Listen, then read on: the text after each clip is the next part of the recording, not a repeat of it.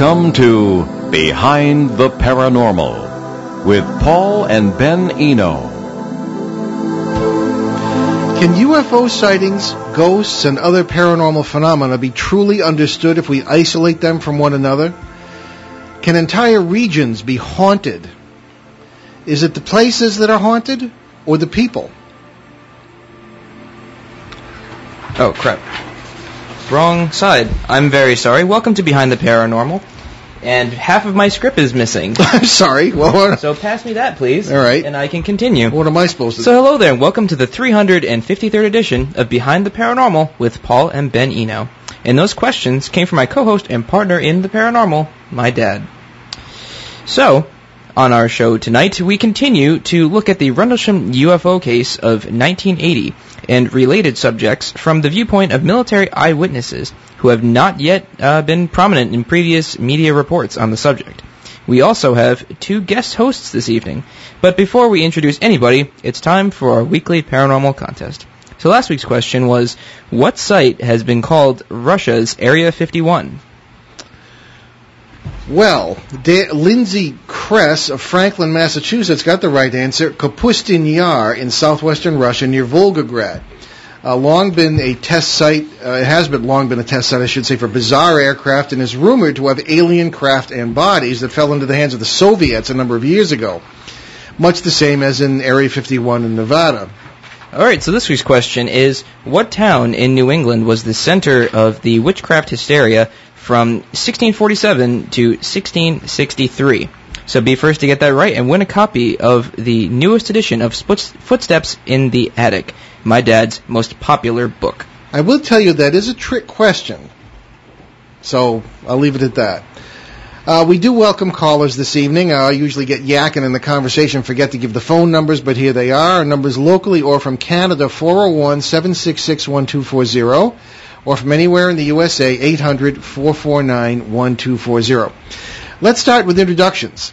First, our guest. We do have our guest, Mr. Producer. Yes, we do. Okay.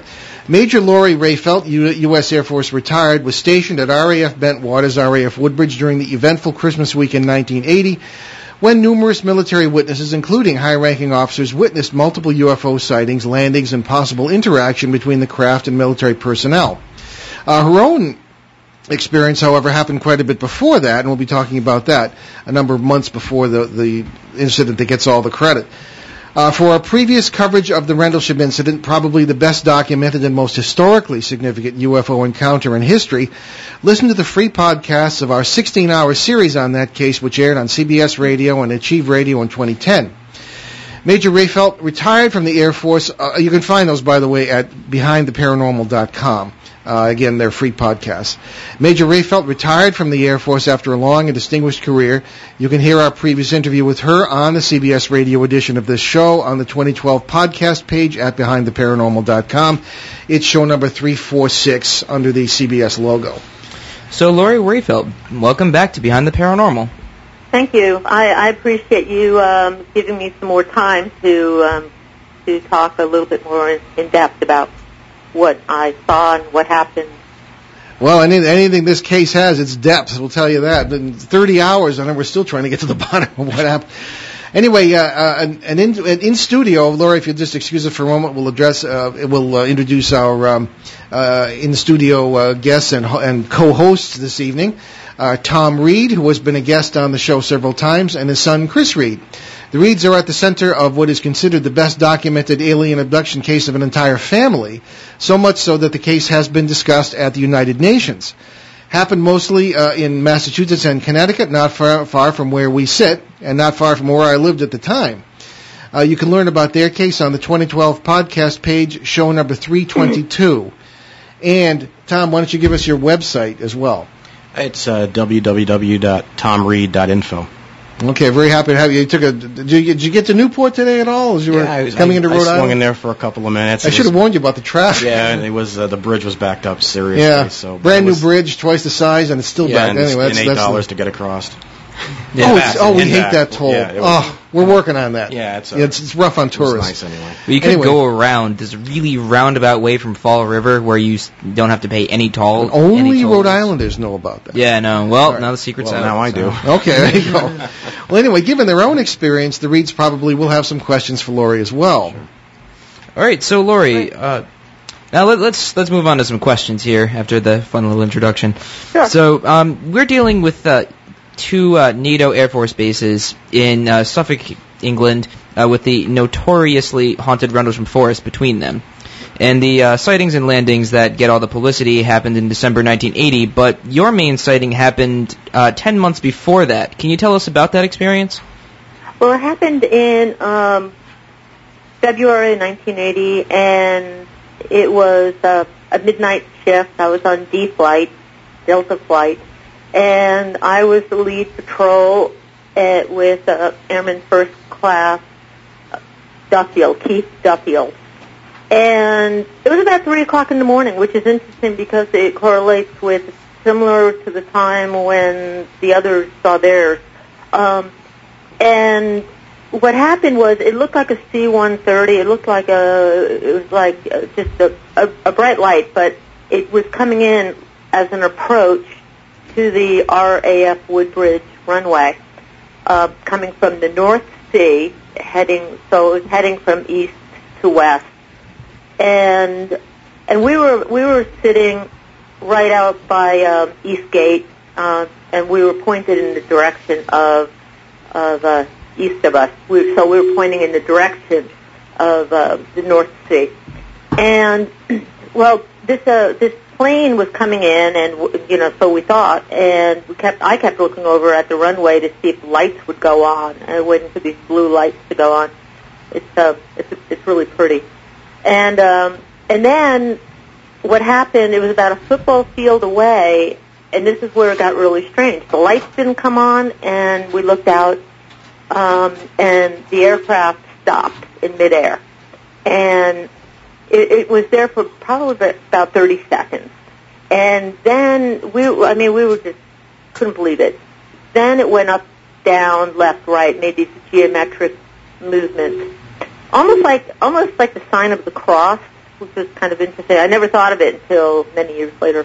And then at that point, it broke into 3 smaller pieces or lights, and that they flew over the runway past us, and then they went straight up. They went straight up into the night sky, and we lost sight of them at that point. So I had to call it in, because it did fly over the runway, and we were told to report. The desk sergeant, Sergeant Cohen, told us to go and report it to the air tower. And back then there wasn't much for technology, so we went over to the air tower, climbed the metal steps, and knocked on the door, woke the airman up that was in there, and he tried to tell us it was probably afterburners from a British airplane, and we pretty much said that to the desk sergeant, and it was just kind of no credibility. Here I'm an airman, and we're just. Yeah, you were not yet an officer, right? Right. Not that doesn't mean you wouldn't have been ridiculed. Yeah. Well, there was also the problem of being railroaded out of the military. They had issues with for the security guys, the PRP. It was to the point that I really wanted to stay under the wire as much as possible, but we were both curious of what we saw, and I got really excited in the 1990s when I learned about Left at East Gate. I mean, it just threw me, because I didn't hear anything about the Freedom of Information Act, and I never pursued any of it because I was not really a UFO kind of person. It just wasn't what I did, but I did see it, and I really thought it would corroborate what they saw, what the others had seen in December. And I have my speculation of why they're there. Mainly, it was a nuclear base. Yeah. Okay. Can I just ask you this? the hesitancy on the part of witnesses is renowned. Are you aware of people who just never reported things that occurred, such as you experienced or such as was experienced in the following December, and just people just don't know about it? Well, when I to put it this way, a good example is when I sat there after we saw the UFO fly over, the three pieces fly past us and fly up into the night sky. I handed my radio over to Keith because I thought, hey, if anyone's going to have to report it, let it be him, because he, at least he's a man, he'll have more credibility than me. And he handed it over to me saying, no. I mean, it was just like that movie Close Encounters of the Third Kind where, do you want to report it? No. Do you want to report it? Right. No. Yeah. And so I do think that there is, yeah. I mean, I talked with my friend Ken Kern, and he'd seen the UFO sighting, and he did not report it. Mm-hmm. So there was a whole lot more, I believe, UFO activity happening then and happening now. Well, that's why we keep covering this case, to ad nauseum to some people, but I mean to most people, they realize that this is the tip of the iceberg. Tom or Chris, did you have any questions at this point? Not right now. I'm just getting a feel for what took place. Okay, all right. Yeah. Okay, maybe perhaps if there was any environmental changes or anything you felt in the air, or was there any type of a vibe or magnetic energy you felt, or anything? Yeah, a lot of people talk about the electrical tingle, right, that sort of thing. No, we didn't have that. And I don't know if it was because when it was roughly about half a football field, 50 yards away. We didn't get that close to it because again it flew over the runway, but so there wasn't anything like that. However, the base did have it was like a warped environment in regard to feeling like Alice in Wonderland, in the sense of everything was just kind of off kilter, and I do believe that whatever happened there over at Woodbridge and Bentwaters, if it was, say, someone was playing around with radar jamming, messing around with Einstein's theory of relativity or whatever, it opened something up, and it was a negative energy. Yeah. The place had a negative energy, and it really affected people in their personalities and their psyche, and because like I said, I'd been at other military bases, and I had never after that experienced what I experienced over there. It was like being in a combat zone, where you had to be careful, or you would lose your livelihood. You'd be humiliated. You'd be treated like what we call snap. Snap. Well, we're going to get into that, but now Chris had a question. Yeah.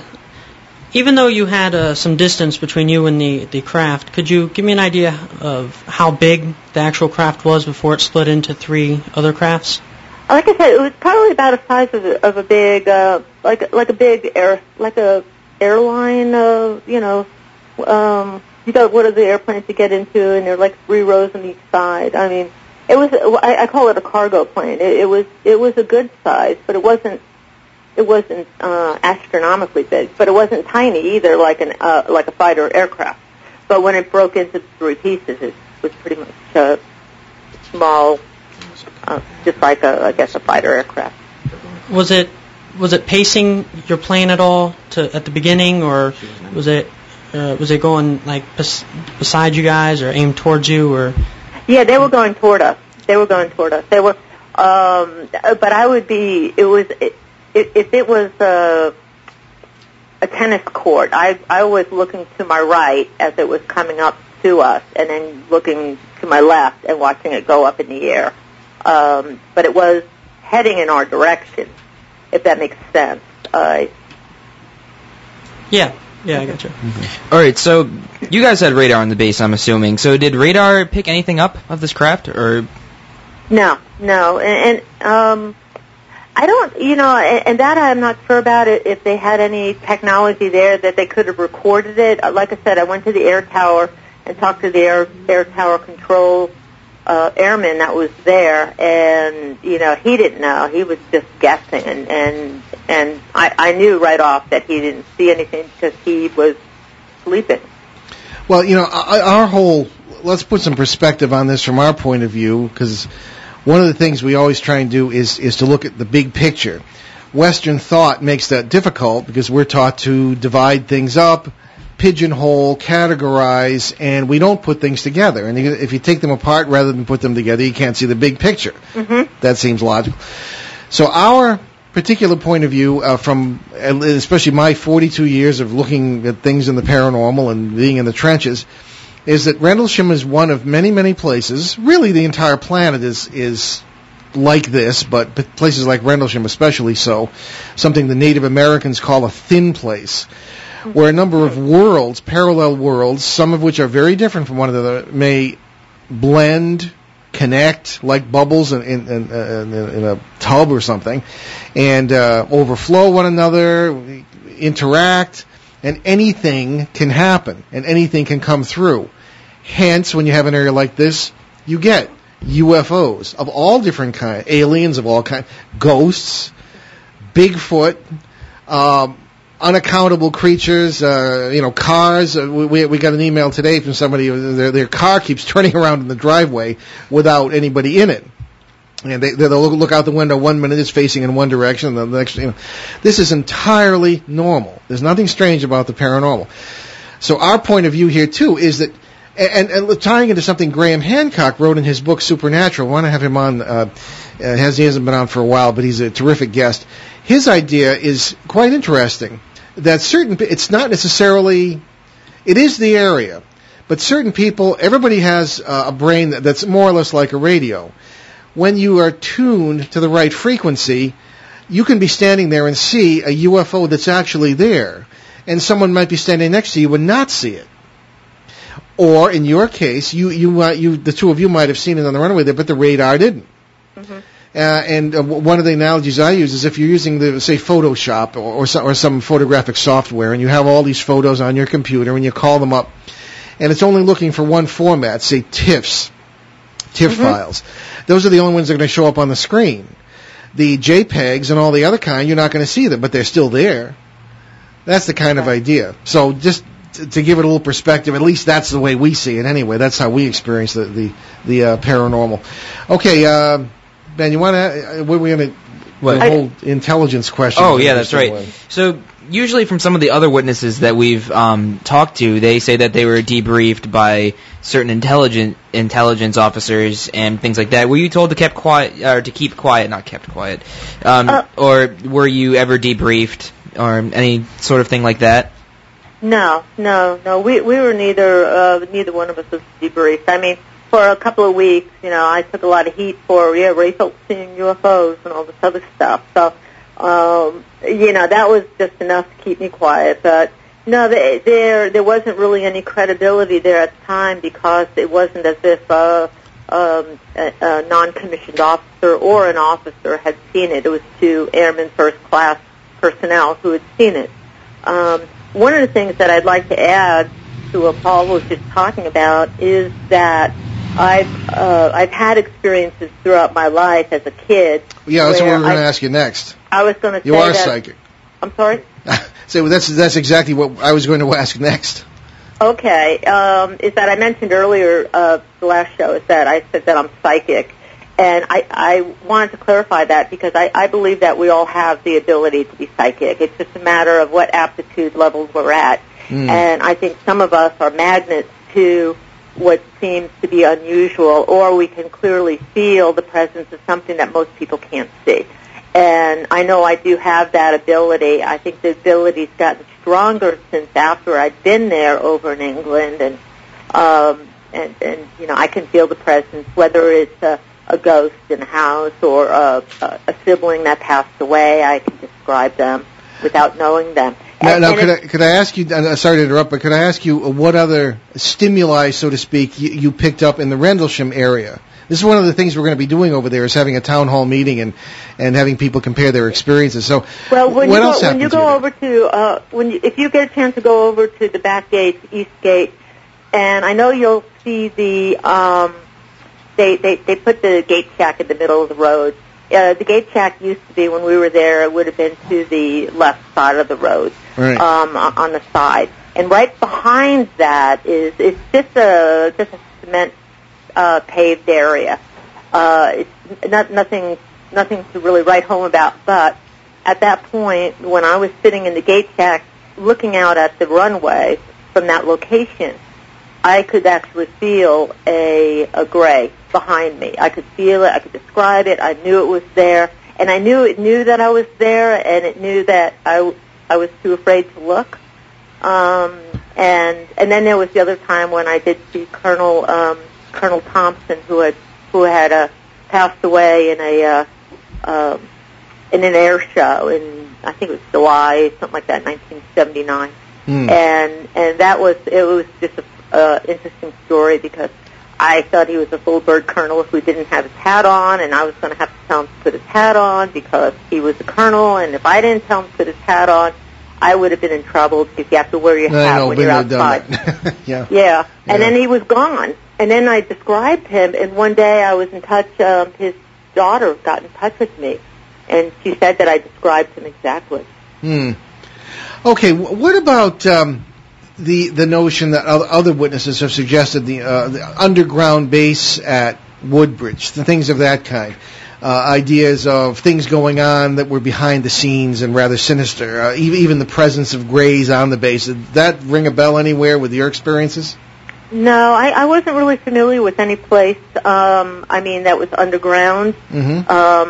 I would have been really, really curious. I know that there was a lot of places over there that were pretty scary. I know when the church at Woodbridge was on fire, I know that was a real creepy place, and no one knows what happened. And the Woodbridge non-munition storage area, the back side of it was really, there was something foreboding there that I just wouldn't go back there. I would do my building checks, but when it got to 2-3 o'clock in the morning, whatever was there pretty much told me, you stay in that gate shack. And But it was just a feeling, but it was just incredibly, it was very scary. Well, you learn to pay attention to your feelings. In December of '80, were you on the base when all this stuff went down the week after Christmas? The landings and all. And this is interesting, and you can kind of put this together how you want to see it. When I got my orders finally to leave to PCS from Bentwaters to Woodbridge. I'd been counting my days down because I was just like everybody. I was bitter. So I got my orders, and it was almost like a joke. I got orders to leave there on December 27th. Really? And I'm like, okay, all my stuff is packed. I'm going to be sitting in a dormitory room, and I'm going to miss Christmas with my family. Mm-hmm. And I got really, really mad that they thought it was funny, and I didn't really think it was funny. So I decided to make my own port call, and I flew out of Heathrow on and about December 15th.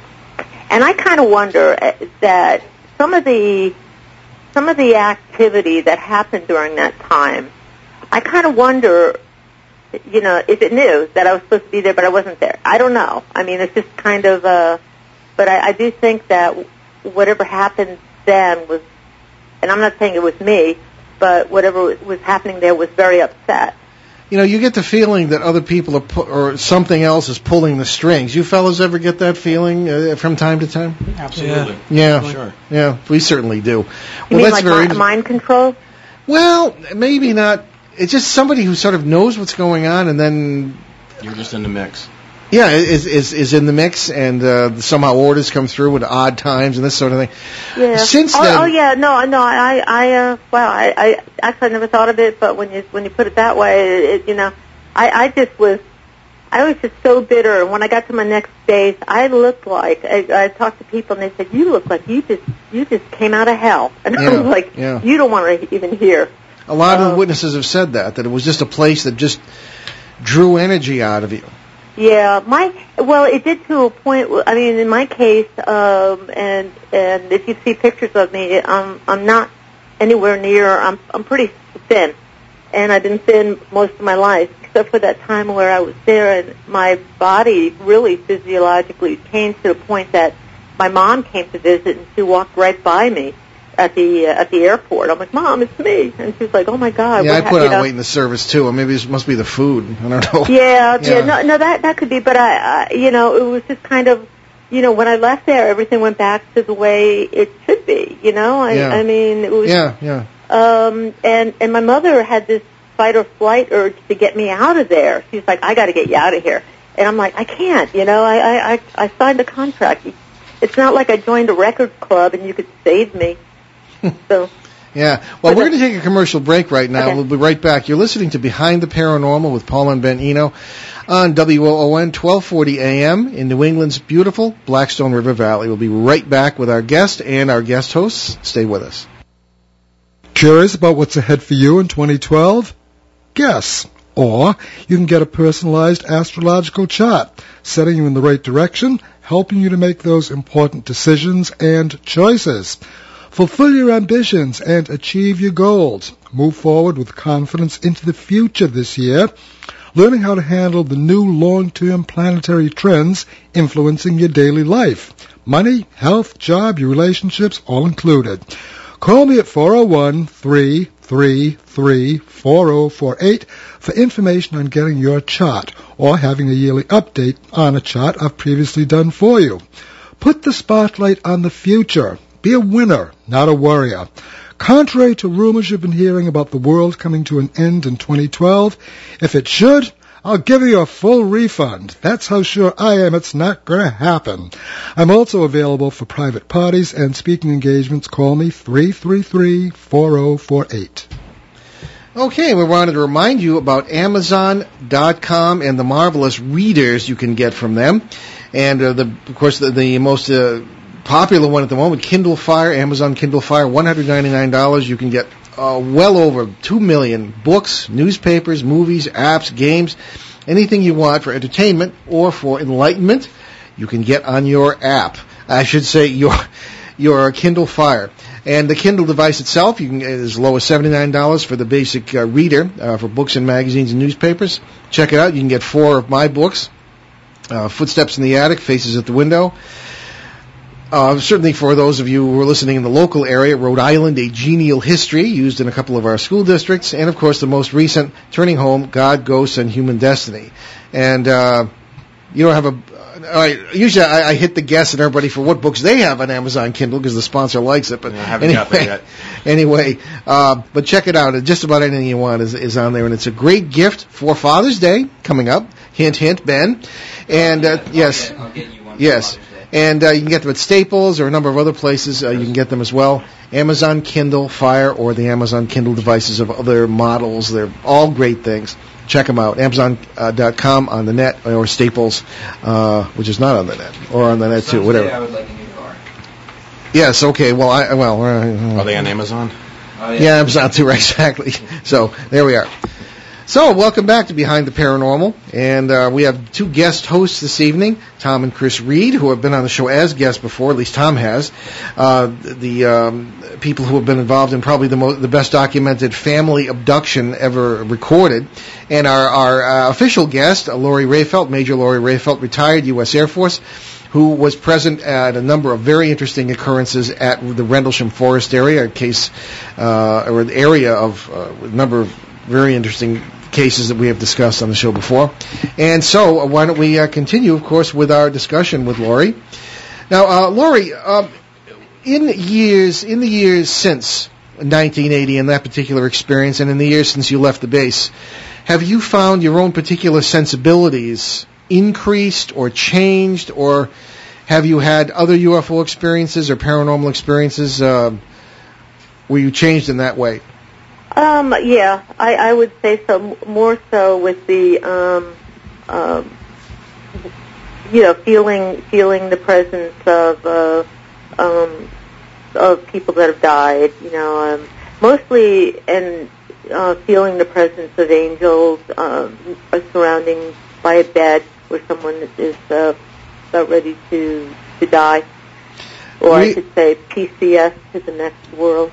One of the things, and you might want to think about this, just in the context of what we're asking here, we often find that we interpret what we're feeling in terms of the context. In other words, if you see a glowing being next to your bed, aha, and you're not afraid, must be an angel or a guardian or something.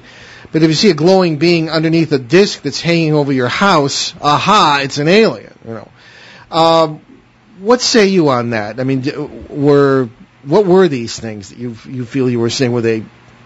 And you're not going to fright. You're not going to surprise or shock us, because believe me, Ben and I have been around in the multiverse too. We've seen all kinds of interesting things. So yeah, I know that, and that's what makes me comfortable to be able to talk about it. In the military, no, I would never talk about any of this. Believe me, or I would have been, Yeah, neither would I. I would have been out, but now I could go into a room, and again, it doesn't happen all the time, but I can go into a room. I met this woman, and I went into the room, and all of a sudden it dawned on me that I wasn't supposed to be there to sell her insurance. But what I was supposed to be doing was really just sitting there. I mean, the room was just completely, I could feel the warmth, the love. And then in my mind, I could see these 4 really tall, muscular angels by the foot of her bed. And I told her, I said, you're going to think, I don't know what you're going to think, but I got to tell you this. You do realize that there are 4 tall angels looking over you. And she said, yeah, she knew it. And we talked and we held hands, and I kissed her on the top of the head and left. And a few weeks later went back and noticed that whatever was in that room was now gone. Mm-hmm. But that's just an example. And again, It doesn't happen all the time, but when it does happen, I do feel a need to explain to people. See, I relate to that personally, because as we discussed off the air on the phone, I was a seminary student for many years, and when I was working in particularly 2 psychiatric hospitals, one in Connecticut and one in New York State, people would be very often elderly, and there were a lot more inpatients than today, and they would be dying, and I would be present with maybe a priest or a doctor and some nurses, and all sorts of very, very interesting things would happen that over which the person could not possibly have had any physical control, or the presence was very common. I remember walking into a room one time, and whether I was imagining it, I don't know. I'm not that sort of person, but there was a misty thing hanging over this old man's bed, and I could just see a hand withdrawing into this mist just for a second or two, and it looked as though they had been holding hands or something. And I just, I didn't mention it to the priest I was working with. I didn't mention it anyway. I didn't dare. I think I was crazy. But so I hear you when you say that kind of stuff. Yeah, well, the thing is that, and I do believe that really needs to be respected, because it comes under the line, that comes under the word faith also, and I we can't, design or construct what we believe.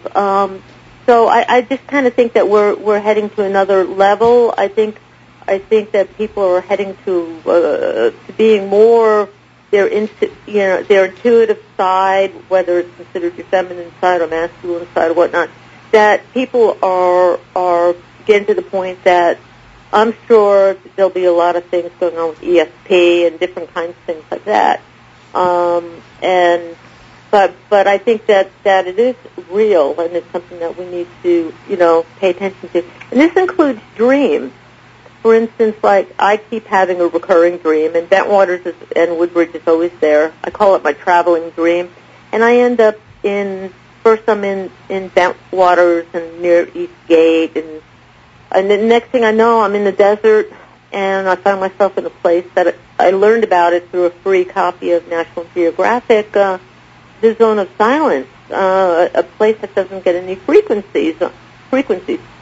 Now, I'm not a scientist or a person very interested in frequencies or the Cobra Mist. I mean, I would have been a person sitting in the back of the room writing my memoirs or something while they were talking all the science stuff. But in this case, it's there and it's presented itself. And It's like, I got this information, I'm getting bits and pieces of messages. What do you do with it? Well, I don't know. I mean, well, sometimes we find, especially when we talk to other people who are having similar experiences, that somehow when you put your heads together with other people and you have shows like this and you work together and you exchange information, it all starts to kind of come together like a puzzle.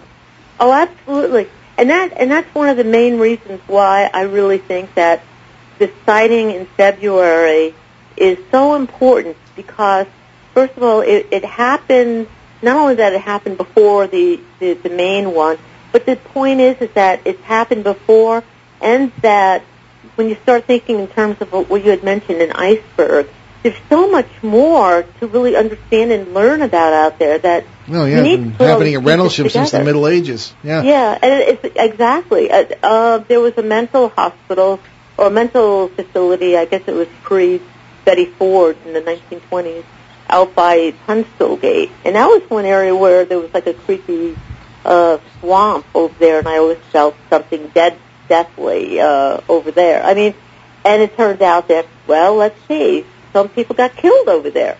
Well, maybe their ghosts are still there. And well, in our opinion, it's the actual people. And it goes, Ben, did you have a question? Oh, yeah, that's sort of what you were just saying, sort of leads into a question for us all, which is, where is this all going? Yeah. Yeah, well, maybe it's putting together the puzzle, as we were saying. I did want to ask Lori one kind of practical question at this point. When you had your sighting on the runway there, the description of the craft, did it in any way match what you later heard about the guys experiencing in the woods in December? Was it the triangular and all that? Well, the lights when they were smaller kind of reminded me when they were talking about the lights darting in and out of by the trees. Yeah. That I was thinking was more like when it broke into the three pieces. And I do believe that, if I'm not mistaken, I think there were three small craft that they would see. That brings up a question from Isaac in London, who writes, and I don't know if he's quoting from someone else, but he posted it, and we asked him if we could ask this question or just put it out for consideration. Why is the Rendlesham case so littered with errors? Why can't people get their facts right? Unquote. I would venture one answer, if this multiverse idea of ours is correct, different people can be having different experiences in the same place at the same time, and they could all be entirely legitimate. That's what's always struck me about the main Rendlesham affair of December, was that people are saying, "Oh, well, you're lying. That didn't happen." But maybe not. Maybe Larry Warren and Jim Penniston and John Burroughs it happened exactly as they said they did. But perhaps, even in the same place at the same time, when you're dealing with these overlapping worlds, anything can and does happen because all possibilities exist out there. So, yeah. What say you? I mean, is this the right question? Are there errors? Fact straight? What? Maybe it's not a legitimate question. Yeah. I truly think that what the others experienced, they experienced it. And interestingly, you'd have to also look at the fact of the politics over there with under the command of Major Ziegler. With the presence or non-presence of nuclear weapons? Well, not only that, but what he could do to your career. I mean, right? Oh yeah, a lot of politics in the officer corps. And the thing is that he, when Larry Warren, he'd only been there for about 4 months, maybe, and I don't think he knew the politics really, and I do believe that what he saw was a lot clearer and a lot more coming from somebody of, you could say, not tainted. So I mean, that's where I give him a lot of I believe what he said and what he saw, and then calling up his mom, and then next thing you know, he's being brought into the office. I mean, it was really very. Yeah, I've read his book, Left in the Skate. Very interesting book. And I can even visualize the phone booth he used, but where with John Burroughs, I knew him for a few years. I'd been there a year before John got there. I didn't know him well, but I knew that he was somebody who he had okay credibility. Yeah. Well, I just not to interrupt, but we're kind of running out of time. I wanted to just comment that witnesses being at each other's throats like they sometimes are. I don't know if maybe it's not that extreme, but that's a classic Black Op. That's a good example, though. I look at that as another piece of the puzzle. That is a good example of what it was like over there. That's exact. It was all cutthroat. It was all really people being mean to each other. People. I mean, people just treating each other. Very negative atmosphere. Yeah. Yeah. Okay. And well, Tom and Chris had a question here. Yeah, if you don't mind, I'd like to kind of circle back to what my first question was, and I'm not 100% sure why I asked you this in the first place, but I felt somewhat compelled. And you kind of clarified some of that with the fact that you said you've expressed some sensitive abilities, and if you will, for perhaps lack of a better word. But with that said, when you first saw the craft and it split, I had asked you if you had sensed anything or felt a different vibe in the air, or had gotten any feeling at all. And I think you said that you hadn't sensed anything different. Is that correct? Yeah. I mean, when I think about it, I would say I was definitely in shock. I mean, I was kind of like, what the heck was that? I mean, right. It was almost like I wanted it to come back so I can analyze it again. But I do think that it fit in really well with the atmosphere, the negative energy, negative feeling, and you got to understand again. In was it negative or was it more of a spooky?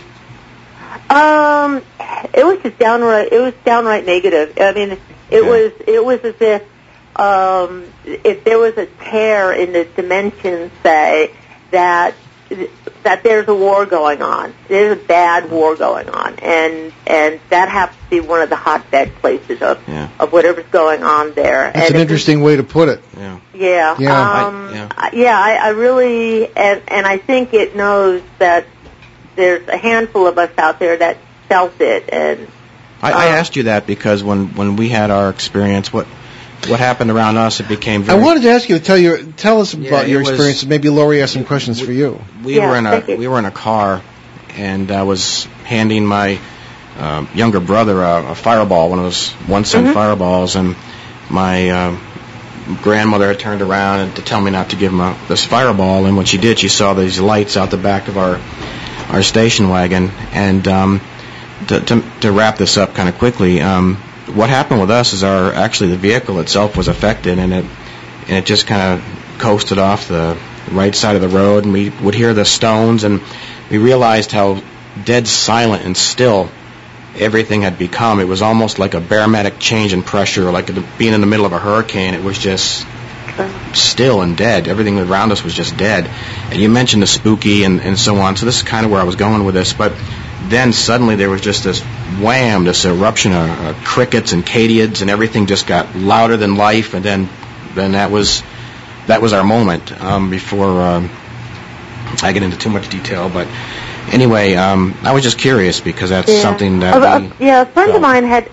This was several years ago. Katie Matthews, who worked for the 67th ARRS, they were the helicopter rescue squad over on Woodbridge. And one day he had asked me, Lori, did you ever fall asleep out there? And I thought, oh no, I'd never fall asleep out there. And then I started thinking to myself, well, maybe I might have dozed a little bit. And you know, that whole abduction thing, I've always been really curious about that.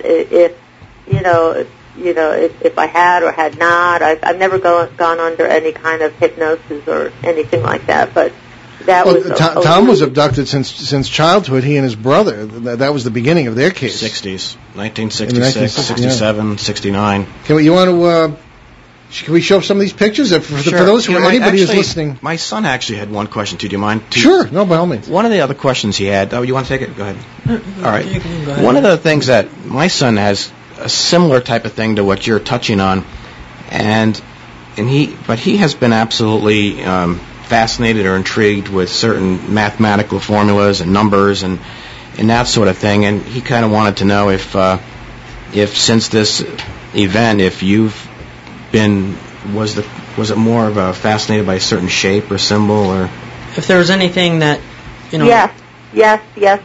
It's the triangle with a small circle on the outside of the triangle and a circle that cuts into the triangle on one side. There's some pictures on my Lone Ranger group Facebook page. Yeah, UFOranger.com, right? Yeah. And it's and the other thing, when you talk about mathematical symbols, and this is going to sound, well, it all sounds kind of bizarre. Whenever I see birds flying, I see patterns, and these patterns, I see these lengthy equations. I don't know what that means, but I do all the time. And I envy you. I wish I was better in math. No, I know. I wish I was too, but I see, you know, it's probably an algebra equation. Now, because everybody's familiar with the whole binary code thing when it comes to Rendlesham, Jim Peniston, one of the big witnesses on the night of, I think it was the 27th, I don't know, felt that he went up and touched one of the landed craft, and felt that it was a binary code was downloaded to him, which years later, because it didn't mean anything to him then, he thought, well, maybe I ought to look into this, wrote it all down, and two experts, including Gary Osborne, who's been on the show and will be again soon, interpreted them as at least among other things, as Earth coordinates. And there were symbols on the craft as well, as you'd have on roundels on any military aircraft. And I don't know offhand if that triangle shape was one of those. Well, he sees shapes and I think it was, but you know, I don't know. I'd have to revisit it, but there are some similarities. I had asked Gary Osborne about about the zone of silence, if there was any connection there with that binary, because. Well, again, the idea of being, you know, everything you've said, is starting to come together in the puzzle we talked about, and what it means, who knows. Different people in different places seeing similar things, pieces of the puzzle perhaps coming together. I hate to use the term warfare going on behind the scenes somewhere or somewhen, but that rings true with what we see in the paranormal in our own work, which very often has very little to do with the UFOs, although it's getting more so. Yeah, we're just getting drawn into it. And I think a lot of it has to do with, the power of goodness and the power of evil, you know. And I think that's what it comes down to. Yeah, and trite as you it may can sound. really torque off evil with a little goodness. Yeah, I think in the end, well, as I've always said, regardless of what 2012 means, if anything, and everybody's talking about the changes or the end of the world or a Mayan stuff, I mean, whatever is happening, as I've said it 100 times, I'll say it 100 more, I want to be found doing what I'm supposed to be doing my work in an honest manner, loving and taking care of my family, loving God as best I can in my own way. This is the way. This is the way you do it. What's called life. Right. Well, I was watching the History Channel the other day, and there was this thing about Ephesians, and interestingly, two scientists had drawn a similar aircraft, and it kind of looked like the one that Peniston had seen. It had the legs on it that had the round discs at the base of it. But the other interesting thing about that picture is I saw my gray, the one, I should call him my friend, but the gray that was behind me at Eastgate, he was on that picture. and I was just kind of. I'm trying to find that. I'm trying to find that picture now. Well, in the meantime, why don't we show, if you could, for anybody who's listening on a computer, we have some things some illustrations that Tom and Chris brought with themselves today. Now, what is the significance of the term Willow Lake? That's where... Well, Willow Lake is actually a combination of the lake that took place, my mother was on in 1954, that fourth week of June. But the sketch here that you're seeing, I actually drew when I was 9-10 years old, and it hung in my fourth grade classroom, and it now hangs in Roswell. And so I had some... the museum in Roswell. Yeah. Oh, cool. So I had a couple copies made, and I just basically brought those for you. And I appreciate that. At the same time, it's very significant. And what's most significant about that more than anything is the willow tree. Our entire family has had this connection to... I'm not sure why, if it's just kind of a symbolic type of thing. It's just the willow tree has just been kind of followed our family for some reason. We find a connection to it. It's every time we drive by one, it triggers a memory. My brother has one hanging in his, on the side of his yard. My mother's planted willow trees. When I moved to Tennessee, I don't know what it is. We hear that time and again. You do? From and Lori has expressed something like that tonight. So have you? Seriously? Shamans. They have the whole experience of the shaman and the abduction experience they seem to be extremely similar. So other people have referenced. Oh yeah, And I did that when I was. Well, not necessarily. That's it could 9 be, years old. That's hung in my fourth certain grade animals. It could be certain trees, plants. I don't understand places. Yeah. Yeah. Lori, I get it we got from another minute or two, but that's I get that from mailboxes. I don't know mailbox. what that is. Okay. But something about putting a card into a mailbox. I don't know, but I had that Blessed Virgin Mary sighting when I was 8 years old. As did I when I was 8 years old. Yeah. Yeah. And maybe it's because children maybe were open to it, and you know, part of it too. You know. Yeah, I think so too. Well, we're just about out of time, but Lori, it's been a really fascinating discussion, and this all came together at the last minute, and thank you all. Lori, we'll be in touch off the air, and we'll have you back to continue. Thanks for having us. Thank you so much. Very good. I appreciate meeting you guys, Tom and Tom and Chris. Likewise. Tom and Chris. Yeah, right. Thank you. Very good. Lori Rayfelt, Major Retired, U.S. Air Force. Everyone, one of the more interesting, I think, Rendlesham witnesses we have not heard from a lot in the media. Okay, so I think we can begin to wrap it up here, but I wanted to also thank Tom and Chris Reed. Chris, you haven't said much. Why don't you take a second and tell us about, but do you consider yourself an abductee as well? I don't actually. I've not to my knowledge have I ever seen anything or actually been abducted myself. I mean, I shouldn't say seen. You are a very special person. That just radiates from you. Oh, well, thank you. I appreciate that. So is this character, but maybe in a different way. Okay, very good. All right. Well, we do. Speaking of the Rendlesham case, which we've been talking about tonight, the actual conference, Rendlesham 2012 conference, takes place this coming Sunday. If you happen to be in the vicinity of Woodbridge, England, and we have a lot of listeners there, check it out, and you can go to the website. It's RendleshamUFO.com, and there are tickets still available. So check it out. So don't forget our show website, www.behindtheparanormal.com, where you can get all the information on all our speaking tours and events and all sorts of fun things like that, as well as buy books and see what's coming up. We have nearly 400 free podcasts of all our shows available on our website. And again, that's www.behindtheparanormal.com. And many thanks to our producer once again. Ben has been running the engineer, one of the engineers here at the station. They've been doing a terrific job. And we thank him for his service tonight. And we'll see you next Monday, June 18th, right here on WOON 1240 AM and ONWorldwide.com, when Ben and I will present the evidence for strange sounds. This will be one of the weirdest shows you've ever heard. These strange sounds now being reported from all over the world and reportedly coming from the sky or the ground or both. And we'll have pre-recorded interviews with Linda Moulton Howe and Larry Lowe. All right, on our regular CBS radio edition on Sunday, June 17th in Boston, Pittsburgh, Detroit, and Seattle, we'll welcome one of our most popular guests, Murray Silver, author, producer, Washington Insider, and Hollywood Insider, for more talk about his own experiences with ghosts. And we'll leave you this evening with a quote from the great Helen Keller. When one door of happiness closes, another opens. But often we look so long at the closed door that we do not see the one that is open for us. So thanks for joining us on our great cosmic journey, and we will see you next time. Return to this radio frequency 167 hours from now for another edition of Behind the Paranormal with Paul and Ben Eno.